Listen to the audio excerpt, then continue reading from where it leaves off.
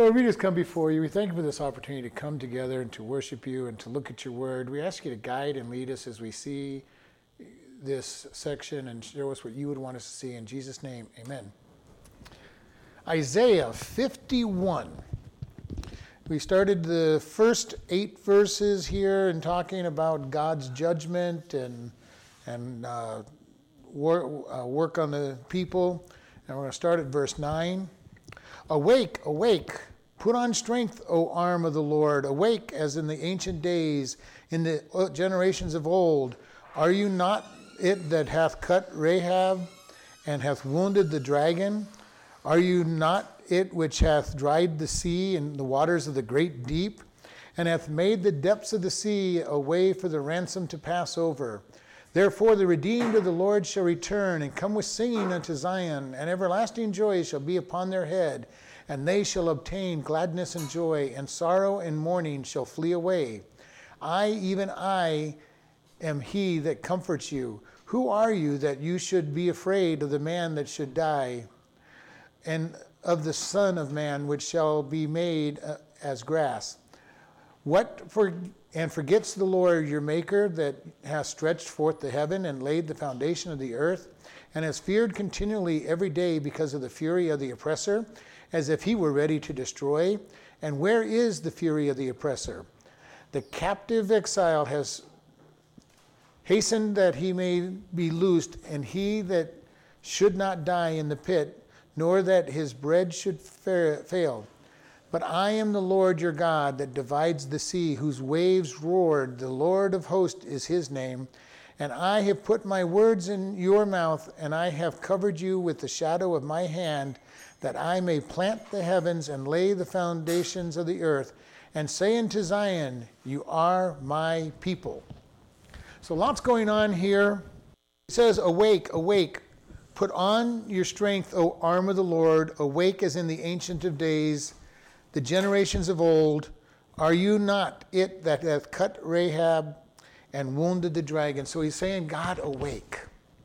And this is the plea that Israel is in danger of being taken into captivity. And Isaiah is saying, wake up, God. Wake up, judge your people. Do what you've done of old. Have you ever heard anybody saying, maybe you've even thought it once in a while, God, are you still doing the miraculous things that you used to do? And I hear that a lot from people. Well, you believe in this God who used to do miraculous things. Well, as far as I know, my God is still doing mighty things around the world. We may not hear them, but I've seen even small things that are miraculous. And we read all the time about resurrections, about demons being cast out, and all kinds of different things. And I truly believe some of the storms that we're starting to see are God's hand stretching out to touch this world. To wake them up. Wake us up. Wake up. Wake up. I'm still here. I haven't forgotten. I'm still the God that controls everything. And I know a lot of pastors won't say that, but I truly believe that God is trying to shake up this world. That's why we're seeing storms in places we don't see them, and earthquakes in places we don't normally see earthquakes, and heavier and worse fire sweeping through Australia, fires all through the West Coast. God's saying, I want your attention. Wake up. And this is where we're at. And he's saying, God, you open up as in the ancient days, in the generations of old. So Isaiah's saying the same thing. God, you used to do all these things. Where are you? And this is a theme you see all through the scriptures. In Judges, the people are going, aren't you the God that delivered us and supposedly did all these great things? You split the Red Sea. You gave us victory in Joshua's day. Where are you? That's really close to all those events. And we see it over and over in the scriptures. God, where are you? Why aren't you doing what you've always done? What was said was done in the past. And we've got to be careful of that because, again, I keep saying over and over again, we go through long periods of time where very little ever happens. And then you have these periods of time where lots of exciting things happen. Even in the Exodus, God destroys Egypt over probably less than a year because Moses is 40 is 80 when he goes and delivers, and he dies at 120 as they wander 40 years in the wilderness. So there wasn't a long time between the 10 plagues starting and the 10 plagues ending. Because a lot of people, well, maybe it took, years. No. The years are marked by his life. He goes at 80, he's called at 80, and he dies at 120, and he's with them as they wander in the wilderness for 40 years. So it was very quick. My thought was always just like weeks. I think it was weeks. Well, we know that it was it was closer to probably a month, maybe a month and a half, because of the harvest cycles that were mentioned in there. So there is a period of time, but not, a couple weeks max. But through those 10 plagues, they really destroyed everything. And he destroyed it. And people look back. And then what do we have? We have several small miracles. He gives them water here, he gives them water there, he feeds them every day. But they get to the place where they're going, what's this big deal? We get manna every morning. Their shoes don't wear out. This is just it. There's huge little miracles that they don't recognize. And they're going, who is God? What's he doing? What's he doing today for me? Well, he fed you. He gave you water. Your clothes are still good. Your shoes are still good. That's what I thought about. But that is really a rare period of time where God was doing something miraculous every day. Beyond that, people went long periods of time without huge miracles happening around them. I wish my shoes would last 40 years. That would be nice. I actually had somebody say it was a woman's worst nightmare to have their shoes last for 40 years.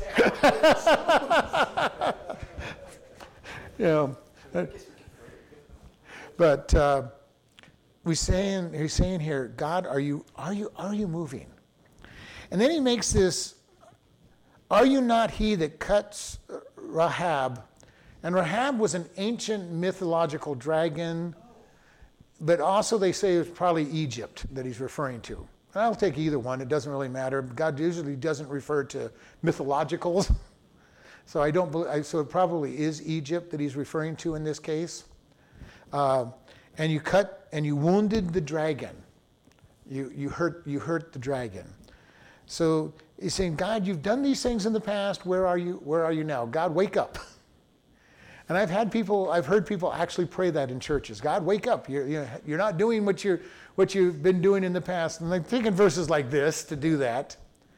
And I wonder sometimes, we get so centered in on what is important for us that we forget God's got a different plan. It's the same statement I use when we talk about my favorite verse, Romans 8:28, for all things work together for good, and where everybody wants to put in my good. And God doesn't have my good in mind at all. Now, he's going to do good for me. He has a good plan for me, but everything that happens to me isn't necessarily for my good at the moment. Long term, yes. When I get to heaven and get the rewards and everything, long term, it's for my good. But while I'm on this earth, a lot of things happen to us that are not good. People have lost their houses. Everything's burnt down. They've lost everything. And God says, I've got a good plan. And people are going, yeah, right. I'm here in destitution and you got a good plan. Yes, God has a good plan, if we're just patient enough to let him work his plan out. And it's amazing sometimes we have to change our look to say, God, I accept whatever you send my way, instead of asking for God to move. David had that habit in the Psalms. David kept saying, God, go get them. Go get them, God. They're my enemy. Because they're my enemy, they're your enemy. You go get them. David was always doing these vindictive prayers that says, God, get them. God, get them. They hurt me, so you go get them. You can almost hear, my dad's stronger than your dad. Dad, go get him. And God didn't always go get them right away. God oftentimes showed mercy and grace and had to teach David, learn mercy and grace. And a lot of times that's God's attitude with us. Just learn to abide in your mercy, my grace. Live in the finished work of Christ and in faith rest. And we just sit back and say, God, okay. Does it mean we do nothing during those times? No, we do what we can. But we also learn just to rest and not struggle so much. And it's a better life when we just rest and we're not struggling and fighting and moving and having a hard time. You know, if you get caught in a riptide, they say just relax, arch your back out of it, and arch up, and you come out of the riptide. If you fight and struggle, you're going to be dead in no time. And there are times when we just go with the flow and say, okay, this flow is overwhelming. I can wear myself out trying to fight it, or I can just wait till I hit a little circlet and can get out it okay. And now if you're headed to a waterfall, fight with all you have. But so we look at this and God, and he's saying, God, stand up. And then just in case God may have forgotten, in verse 10 he says, Are you not he that dried up the sea? This is I kind of find this very humorous as Isaiah is speaking here. God, stand up. Where are you? You've kind of forgotten about us. You fell asleep. Aren't you the one that dried up the sea? You're capable of doing these things. And the waters of the deep. You made the depths of the sea a way for the ransom to pass over. So he's reminding God, but it was started out as a question. Are you not the one? It's almost like he's looking for reassurance himself at this point. And I understand that. I've been in places where I need reassurance. I'm going, and I think sometimes, God, you really could change this. I know you could. I don't like being where I'm at, and I know that you could.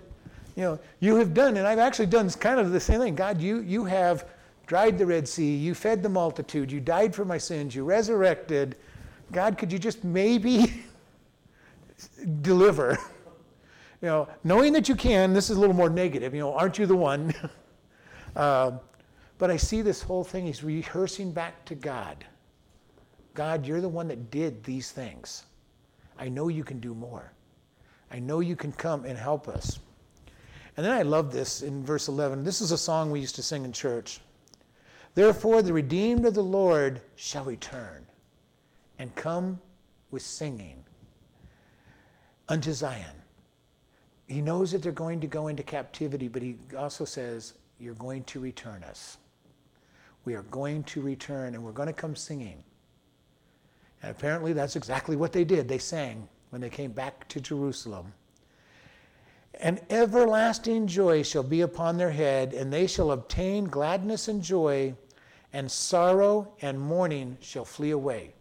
Now this is more than just the return of the children of Israel from the captivity. This is the millennial kingdom, when all of Israel is going to be saying just what they said. God, aren't you the one that delivered us in the past?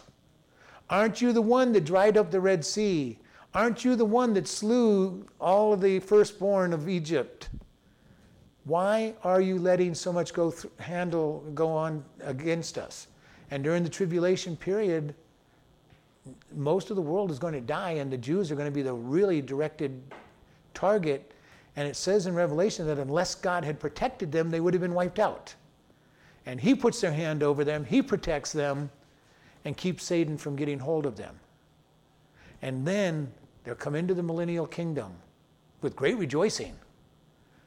They're coming into Zion, and Zion is now going to have King Jesus sitting on the throne for 1,000 years, and the world will be ruled from Israel by Jesus. They will be a time of great joy for the Jews. They will recognize Jesus for who he is at that point.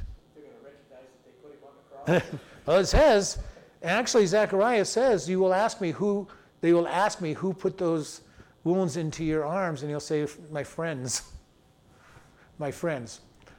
namely you guys.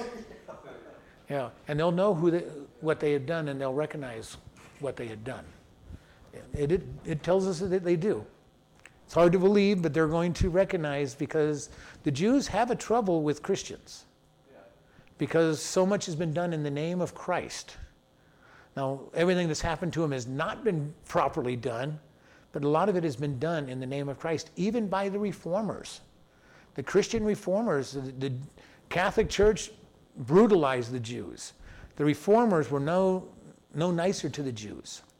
It's only been in recent years that the Christian church has really been looking at the fact as a whole, or as the redeemed portion of the church, that the Jews are important in God's people. For a long time, there was what was being taught as replacement theology. You Jews rejected Jesus, the church now has all of your promises and has replaced you. Not what the scripture says. God says he's loved his people forever and has not denied him. And the book of Revelation tells us that the Jews will be the whole centerpiece after the rapture. Everything is about them. The millennial kingdom is really about the Jews, to fulfill God's promises to them. We come back as a church and get to rule with him as his bride in that position, and that'll freak out the Jews as well. Who's this Gentile bride of the Messiah who's ruling? But everything's about them.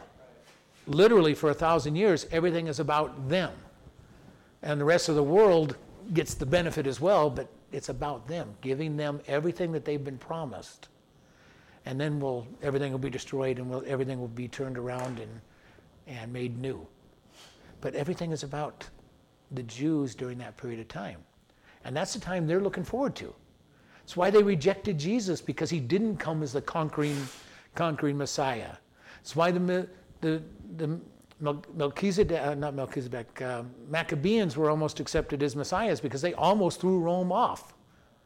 And people looked at them as the Messiah for a while because they were being victorious until everything fell apart. And they were looking at them and go, here's the Messiah. Here's Rome. They almost threw them off. And they're looking for that person who's going to be the one that makes peace with them, which is why when the Antichrist comes and makes a peace treaty with them for a couple of years, they're going to be happy. Because they're going to go, oh, here's Messiah.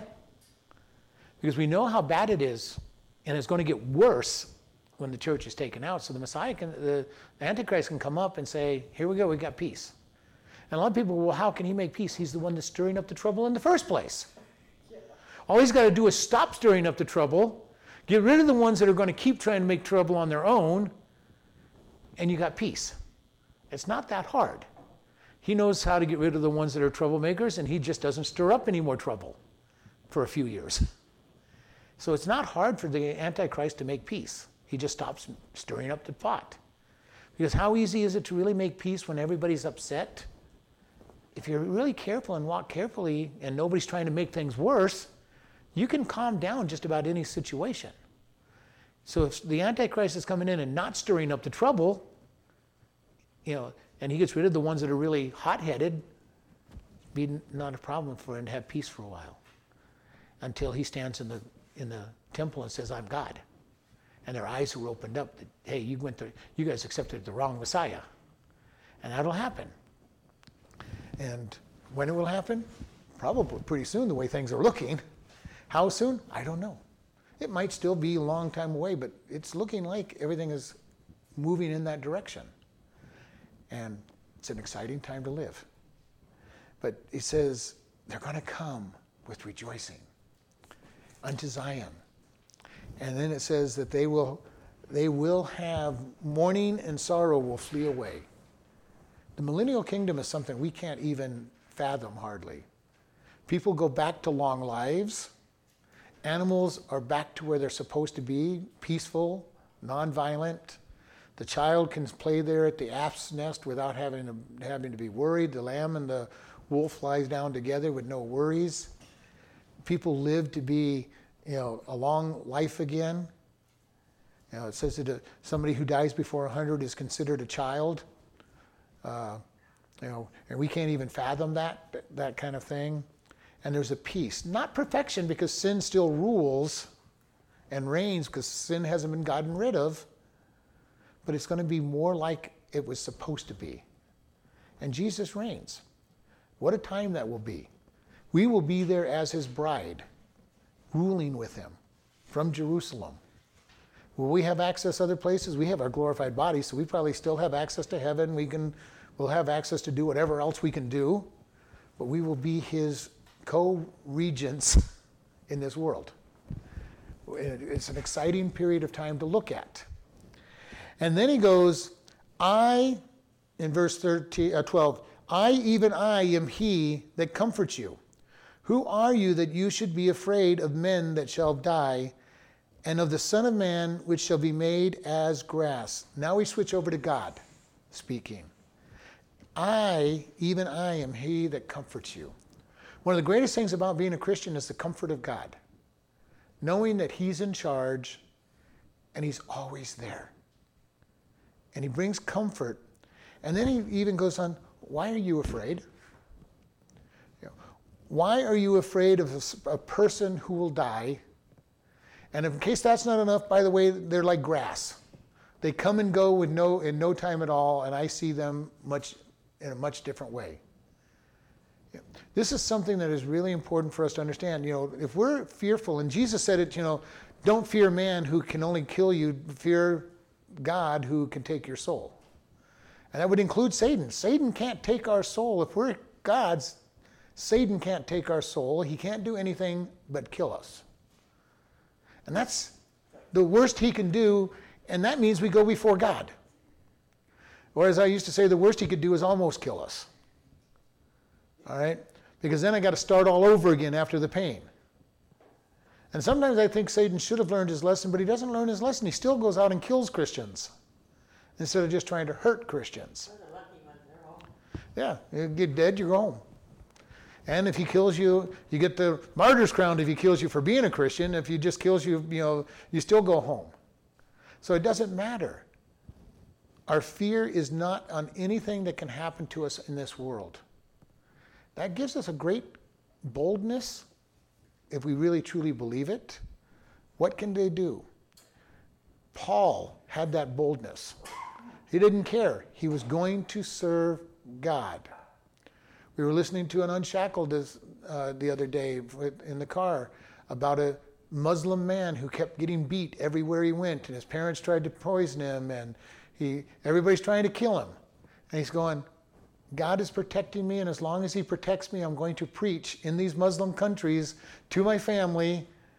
And it's like, wow, would I have that much faith when everybody's trying to kill me? I don't know. If God had ordained it, I hope that I would have the grace to do it. But he was just being bold and saying, I'm going to live this way. And there are many people in this world that live that way, knowing that their lives are in danger. Always. Especially in the Muslim world. And most of the Asian world, where if not Muslim, it's Hindu or Buddhist that reign. And they are just as violent toward those who change religion. We don't know what it's like here in the West. It's getting bad in Europe. Getting worse in America, but we're not in danger yet. There's coming a time, though, when it's going to be a danger to be a Christian. And we're going to have to say, God, I'm going to serve you no matter what. All they can do is kill me or hurt me, but I'm not going to deny you. And this is important. Don't ever look at denying Christ or even making it look like, because people have said that, Shadrach, Meshach, and Abednego, well, they could have bowed down worshiping God and made it look like they were doing it and not worshiping the idol. No, they were going to stand up and say, no, we are not even going to look like, because it's right. They could have bowed down worshiping God and it made it look like they had done what they were told, but they weren't. They were going to stand out and say, God, I'm going to stand for you, no matter what.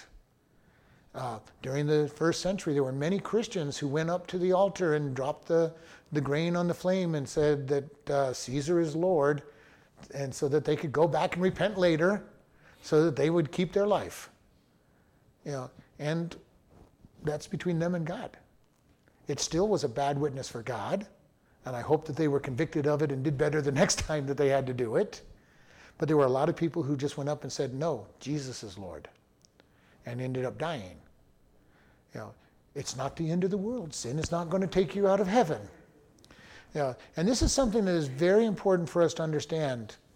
There are so many people that believe that somehow if I sin or do enough sin or a bad enough sin, I can be rejected from God.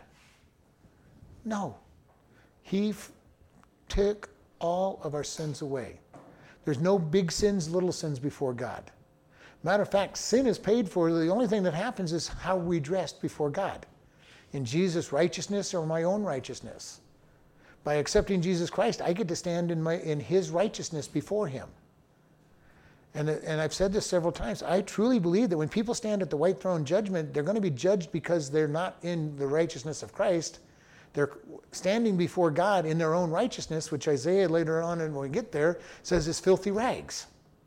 And they're going to be standing before God saying, God, let me into your kingdom. See how well dressed I am? I've got all my good works on. And when they finally see their good works the way God sees their good works, they're going to all of a sudden realize they're condemned. Because so many people, you hear it when you witness. Well, what do you think you have to do to go to heaven? Do more good than bad. Okay, when you stand before God in your filthy rags, you can tell him how you deserve to be into heaven when his dress code is the perfect righteousness of Christ. And this is very important for us. For us, when we live ourselves as Christians, I don't deserve anything from God. What do I deserve? I deserve hell. I deserve punishment. What do I get? I get clothed in Jesus Christ, and I get all the blessings of Jesus Christ dumped on top of me because I accepted him. And when I stand before God, it'll be in the righteousness of Christ, and he'll say, oh, come on in, my child. Come on in. You're perfect. You've got the right clothes on. Do you realize how many people have looked at the scripture, the parable where Jesus had the wedding feast and the man comes in without the right garment on? Most pastors do not ever teach that correctly. They think it's some infidel coming in, and it is an infidel.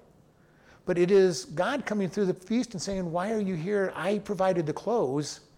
You don't deserve to be here, and cast them out. That's the world.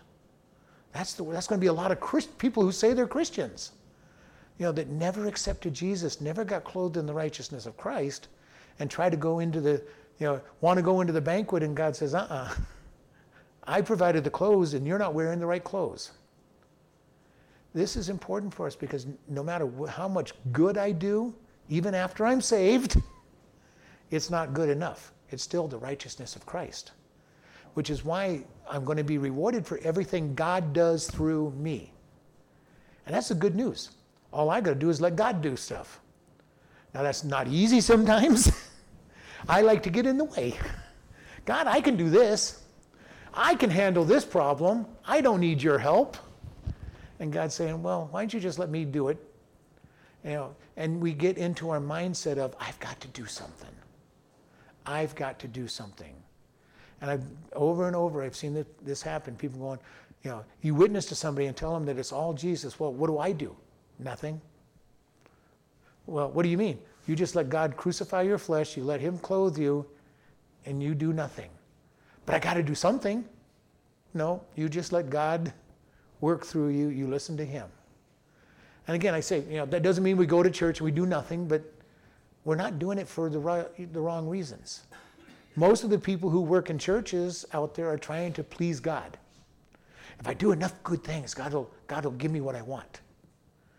If I read my Bible for 3 hours every day, and I pray for 2 hours, and I come to church every single time the door's open, and I go to the soup kitchen, and I work there, and I give all this money, somehow God will be pleased with me.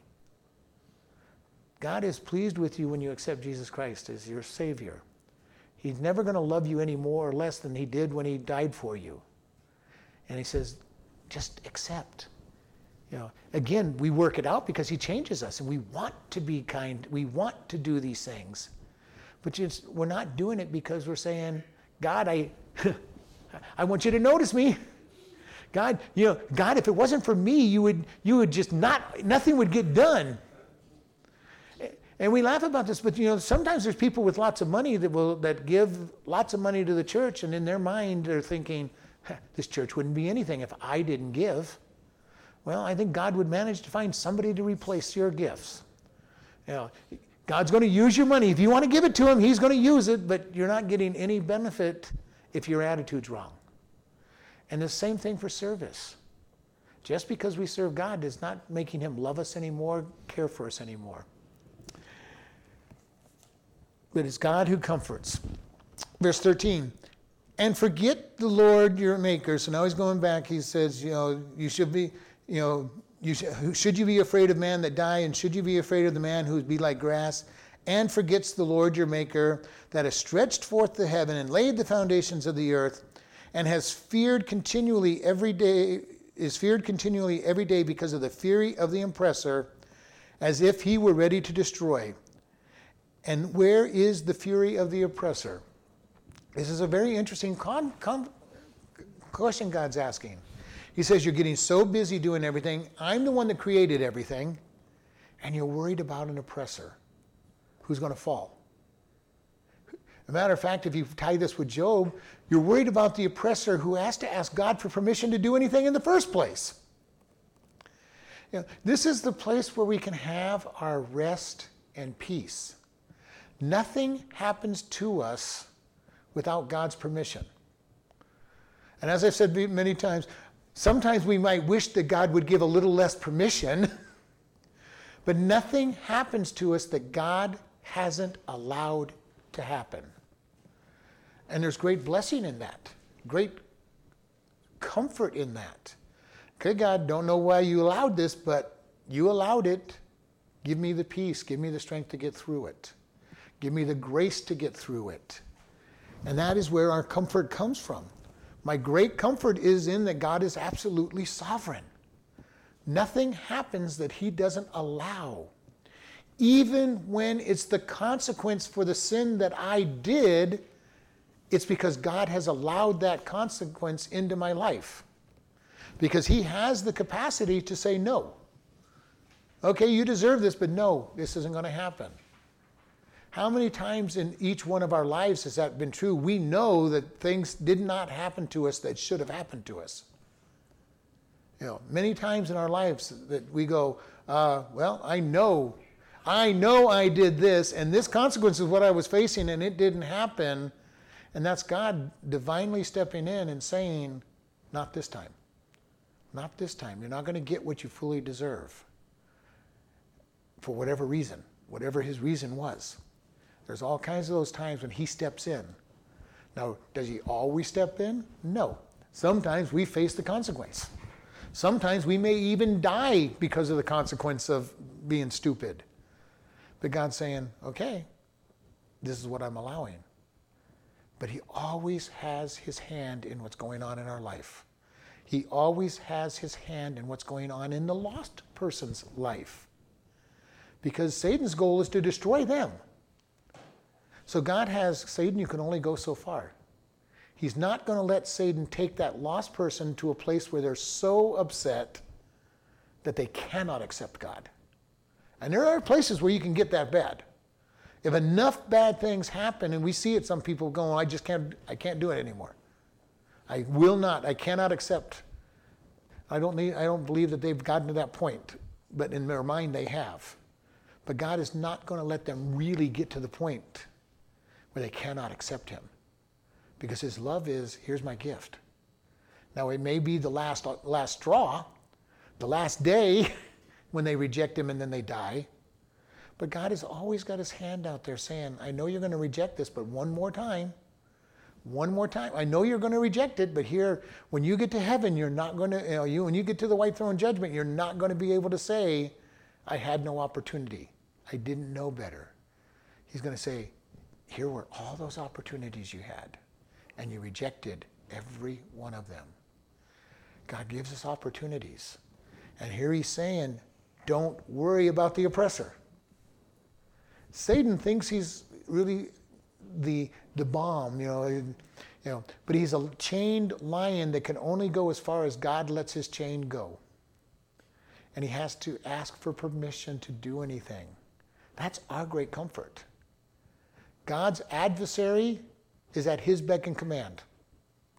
And his adversary thinks he's an adversary. And God says, you're just a created being. I could take you out with a thought. Satan is not the adversary of God. Not from God's perspective. From Satan's perspective, he is. But it's like a gnat flying around. He can ignore, annoy you a little bit, but we can just crush the gnat with nothing, without even a second's thought. That's Satan compared to God. He's just a little gnat, and not even significant enough to bug God, because he doesn't get to do anything without his permission. He just gets to be the one that tests and bugs us. But even with us, he has no power without God. You know, here's this being who thinks he's everything, who's nothing. And it's kind of interesting in Revelation where it tells us that when we look upon Satan, we'll go, this is the one that bothered the world? This one? This thing? When we get to see him from God's perspective, through God's eyes, and going, that is what bugged everybody? Everybody was afraid of that? Now, for now, though, he's got a lot of power and a lot of authority, but he really doesn't have any at all without God giving it to him. Yeah, if you're a God, he doesn't have it. And even if you're not, he has no authority, because again, and I've said this over and over, if he had full authority, people would die before they're born, because he'd want to take them to hell. He wouldn't want them to be born. Also, you said even the ones that aren't saved, he still don't have control over. He doesn't have control over them. He is not the God. And even in hell, he is not going to be God. Now, he has, until Jesus died, he had the rights to this world because Adam and Eve gave it. But even then, the owner was God. The property right belonged to Adam and Eve. They gave it to Satan, but God still owned it. So, Would God give Satan a longer leash for the unsaved? probably, to a degree. Yeah. To a degree, he has more leash with them, but he still can't take their life without God allowing it. Because if he could, he'd just kill everybody. Before they know Jesus, he'd just kill them and let them go to hell, because that would be his fastest way. I mean, if I was him and I had the ability to kill him, I'd have wiped out the world, because that would hurt God to send his people to hell. He doesn't have. God is sovereign, and we've got to really understand the sovereignty of. Now, why does God let things happen the way he does? That's a whole nother story that we won't ever understand. See, I didn't know that God had a leash on him, that he would have to ask God. I mean, I learned that from you, I think, and which is neat, because I really never knew that. Well, because again, if he had full say on all the lost, you wouldn't have had a chance to get saved. You would have died long before you had a chance to get saved, because that's the way you'd go to hell. Matter of fact, you would never have been born, because he would have killed everybody else up before then. Because if he had that much authority, he'd just take everybody to hell before they even had a chance to get to meet a Christian. But I didn't think of it that way. It's just that I just didn't know that God had a leash on him. Yeah, because his goal is to take everybody to hell. And so the easiest way to do that would be to kill them before they have a chance to know God. But then who would he rule? He's not going to rule anybody, though. No, I know, but isn't that his end game?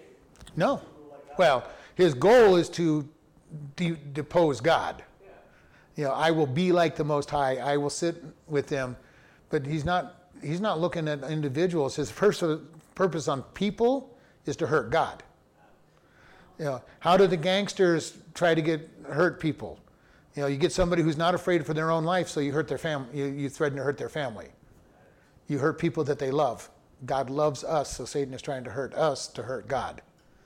His ultimate goal would be to sit on the throne, because that's what he said.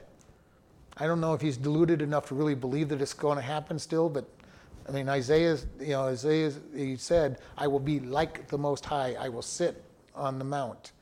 All right. So his goal is still somehow to depose God and sit in his place and rule not just man, but all the angels and all the universe, because he was able to depose God.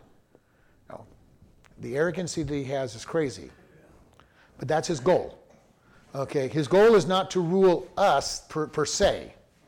His rule is to depose God and then rule us by default. Okay, because it doesn't matter if he was to take and conquer us, God is still there, and hell is still waiting. Unless he can defeat God, his destiny is hell. Yeah, I guess we're probably just on that little speck in the whole scheme. We're just a small thing in the. We would be the reward. If I can conquer God, I get everything else. Now I'm going to hurt the part that God loves to try to get to him, which is why he's tried to kill the Jews for all these years, because if he can get rid of all the Jews, the millennial kingdom can't happen. And then God has been proven to be infallible, because before it was to keep Jesus from being born. And now since then, it'll be if he can get rid of all the Jews, then the millennial kingdom can't come. Which during the tribulation period, it'll be, if I can get rid of all these crazy Jews, then God can't come and rule his people. And God could get rid of him just like this. Of course he could. But then we wouldn't have free will to choose. Right. We wouldn't have a choice.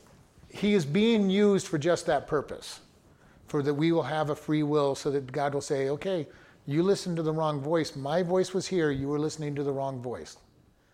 And so that's what kind of battle's going on? It's mind-boggling to think of what's going on.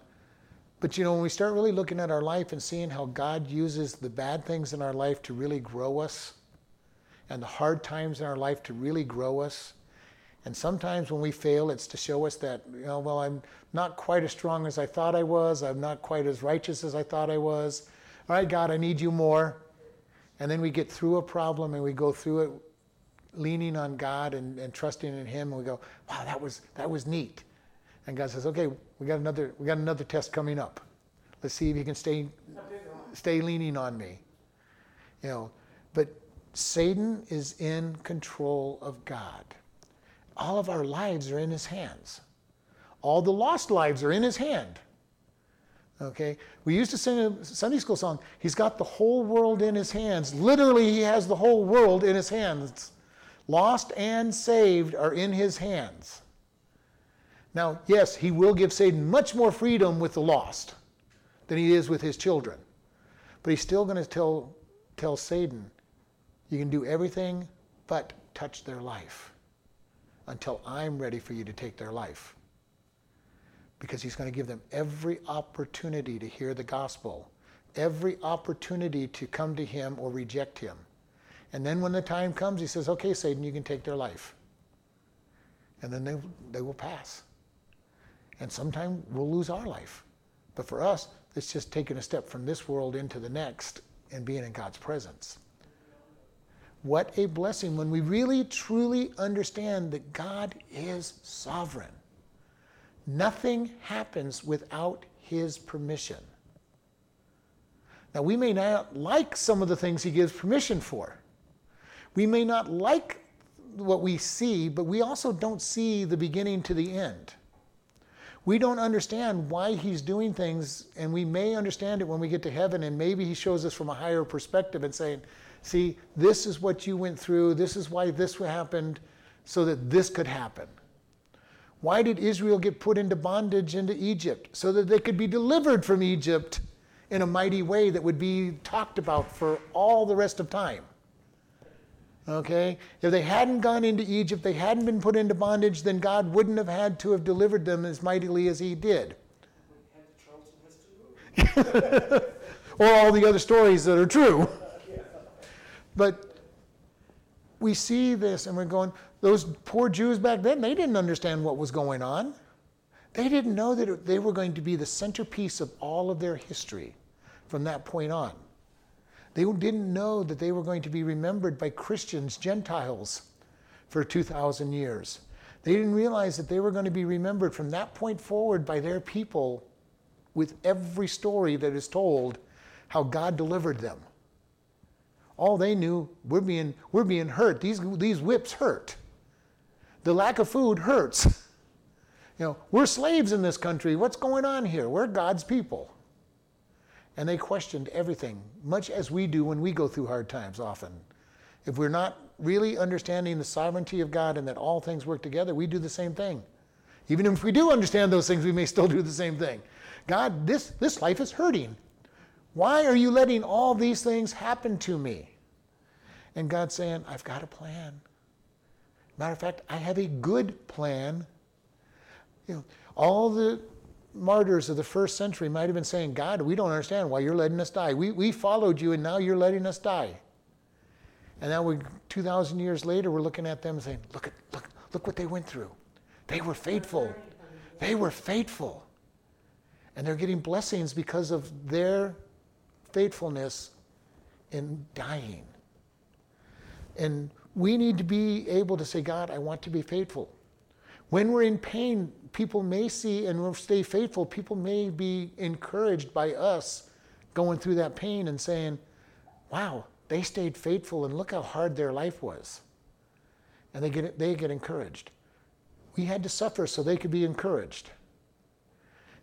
You look at Joseph. He got sold into slavery and then got thrown into prison under false charges just so he could spend 13 years in that bad condition so he could be raised up as the deliverer of his people.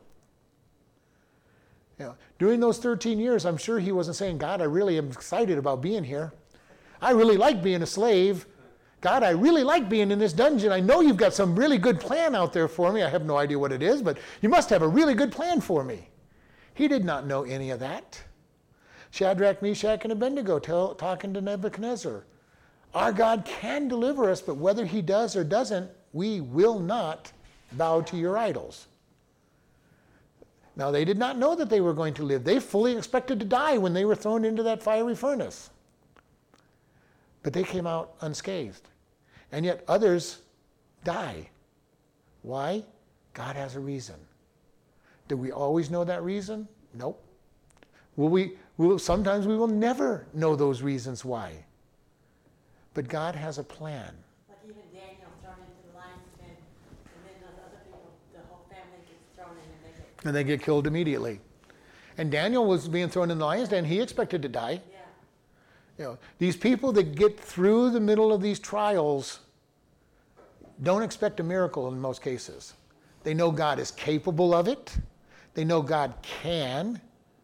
But you're pretty arrogant if you go in saying, I have nothing to worry about. God's going to deliver me.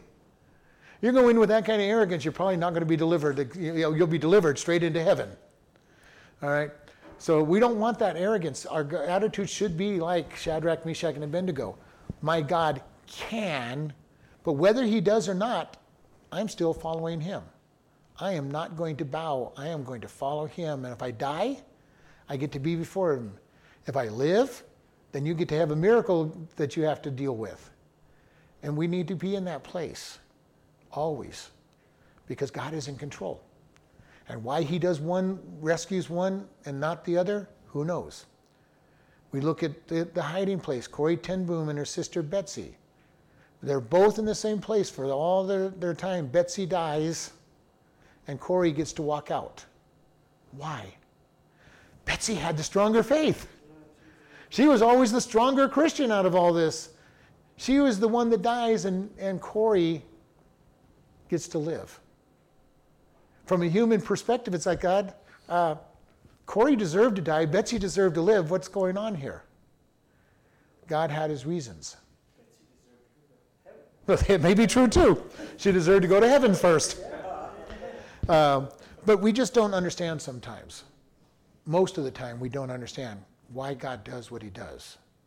Because we're not God. We don't have the same perspective that God has. And so we go through all of these things. And then in verse 14, the captive exile hastens that he may be loosed, and that he should not die in the pit, nor that his bread should fail. So he says the captive exile. And this is kind of an interesting statement. The lost world are captives. They are prisoners of war in this battle, and they're born that way. They're born into captivity of sin. This is one of the things, and I loved it in the Truth Project where Dale Tackett was talking about the world is captive. They need to be released. Sin has a hold on the world and the people, and even us as saved people, sin has this hold on us if we're not careful. And that says, I want you to do what I want. And how many times do we struggle with that? Struggle with the sin that just pulls at us and pulls on us, trying to get us to do the sinful. And it says they're captive and they want to be loosed. And then it says, verse 15, but I am the Lord your God. So he says, I am. I am the Lord your God. And then he's reminding him, he goes, you reminded me about the seas? I'm the one that divided the sea. Okay? I divided the sea whose waves roared. The Lord of the host is his name. The Lord of the army, the Lord of the host, army.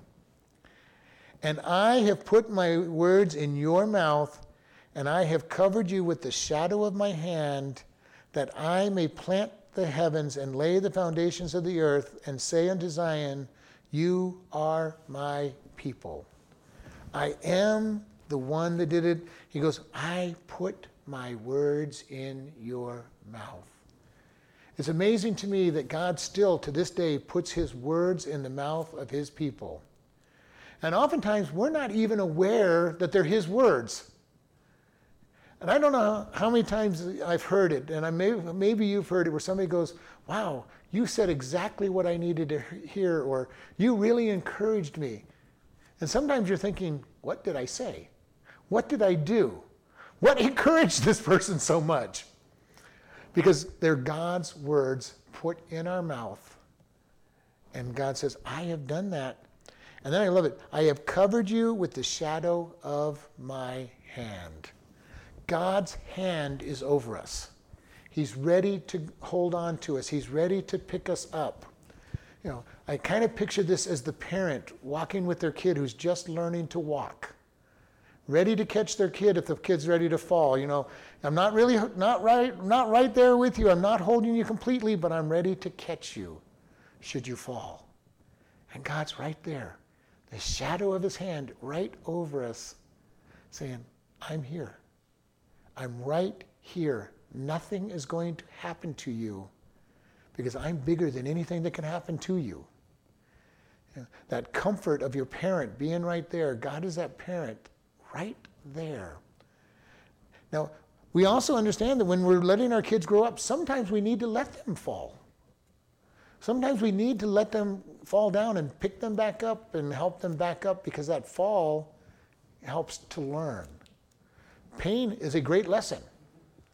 You know, when I'm riding my bike down the road with no hands on the handlebar and fall down, I kind of learned that maybe that wasn't such a smart move to do. I'm riding downhill and I'm not paying attention, you know, and I fall down, I kind of go, okay, either you need to use the brakes or get a better bike. Okay? Sometimes God will let pain come into our lives just so he says, what are you going to learn through this? Sometimes it's as simple as, well, I needed to trust you more. I shouldn't have fought against you so much. I shouldn't have walked away from you. But God is right there. Just as we are with our kids, you know, the smart parent lets their kid get a little more room as they get older. And I've shared people this. I've seen parents who are still hovering over their teenagers. And hovering over them so strongly that the teenager can do anything. I'm going, you do realize that if you hover too hard over and that teenager has no room, when they get to be a young adult and move out, and you're not there to help them catch them, you're just setting them up for a really big failure. Now, I don't mean be so dismissive you let them do anything, but you have to be able to say, okay, I'm going to let you make this decision. Here's what I think you should do. Here's wisdom, but I'm going to be ready to catch you when you make the wrong decision and try to help you in the future. God does that a lot with us. All right, here you go. I've taken my hand out. Are you ready to fall or walk? Or are you ready to run? My hand's off you. We've had the bike. I'm right here behind you just in case. You're now riding the bike on your own. Are you going to keep it up or are you going to fall down? And God will do that sometimes with us. Just step back and say, okay, here's your test. I've taught you. I've instructed you. All right, let's see if you're ready to apply. And he stands back and says, okay, where are you going to be? What are you going to do? And he says, I divided the sea, it roared, I am the Lord. And verse 16 says, I have put my words in your mouth, and I have covered you with the shadow of my hand. That I may plant the heavens and lay the foundation of the earth. God has planted everything. He's in full control. And then he says, and I say unto Zion, you are my people. He says to us as his Christians, his followers, his bride, you are my people. And more specifically for Christians, Jesus is saying, you're my bride. You're my bride. I love it that he loves us. And one of the words that I can't remember where it was, but it says that when he sees us, it takes his breath away. You know, he goes, whoa, this is the one I love. The other day I was listening to a pastor and he says, a lot of people get scared when they hear that God's eyes are always on them. And he said something very interesting I never thought of. God loves us so much that he can't take his eyes off us. That's how much love he has for us. Wow, that's the one I love. Right there. That's the person. Not this icky, he's watching me every moment. But it's like, I desire that one so much, I can't take my eyes off them. Again, going back to his love. It's not, I'm looking at them, what are they doing? I can't wait till they do something wrong so I can punish them. He's looking at us with so much love that his eyes are drawn to us. And when we're his children, even more so, he's saying, I'm going to bless this one. This is my child. I'm going to bless them as well. The world, he still loves him. He loves them so much that Jesus died on the cross while they were his enemy. And he loves the world, and he's watching the world saying, won't you please turn your life to me? Because he has his eye on the unsaved all the time. All the time too, because he loves them. He loves them. And he's looking, oh, you missed that opportunity I put in front of you. All right, let me put another opportunity in front of you. And his eyes are there because he loves them so much. Would you please make the right decision as they pass by that opportunity and turn the wrong way? And it breaks his heart. God's heart is that all will be saved. And when he has to stand at the white throne judgment and give them what they asked for, which is hell, he's going to know they deserve it, but it's going to break his heart to give it to them, knowing what they've asked for. And it's going to, I expect him to send people to hell with tears in his eyes, not a maniacal laugh, getting what you deserve. I believe there's going to be tears in his eyes and saying, I gave you so many opportunities and you rejected me. Over and over again, you rejected me. And now I've got to give you what you asked for, but I'm not happy about it. Because you get what you deserve. You get the consequences for your choices. We get to stand before him and get rewarded just because we turn our life over to him. And he's going to give us heaven. And he's going to give us rewards. And most of those rewards are things we're not even going to be aware that we deserve the reward for. He's going to say, yep, you see, that's where you encouraged that person. That's where you said just the right thing. That was the right thing to say. Here's your reward. And we're going to go, and many of us, I didn't do anything special. And God's going to say, you don't even know all the things you did. You don't even begin to understand all that you have done because I worked through you. When we give the gifts and tithes and offerings to God with a nice, contrite heart with joyfulness, and he uses it to bring the world to him, we're going to get rewarded. Now, if we're giving him out of a grudging heart, nope, we don't have the reward. You did what was right, but for the wrong reasons, not rewarded. But when we give with the right heart, we speak with the right heart, we act with the right heart, God says, you don't even begin to know your rewards. I think there's people going to be in heaven and saying, God, I have never done anything for you. And God's going to say, you don't even know. You don't even know what you've done. And it's very important. We're going to end here. Lord, we just thank you that you are Lord, that you are sovereign. We ask you to guide and lead us. Show us what you would want us to know and guide us through each of our steps. Lord, crucify our flesh and let us work and live for you in all that we do. And we just thank you in Jesus' name. Amen.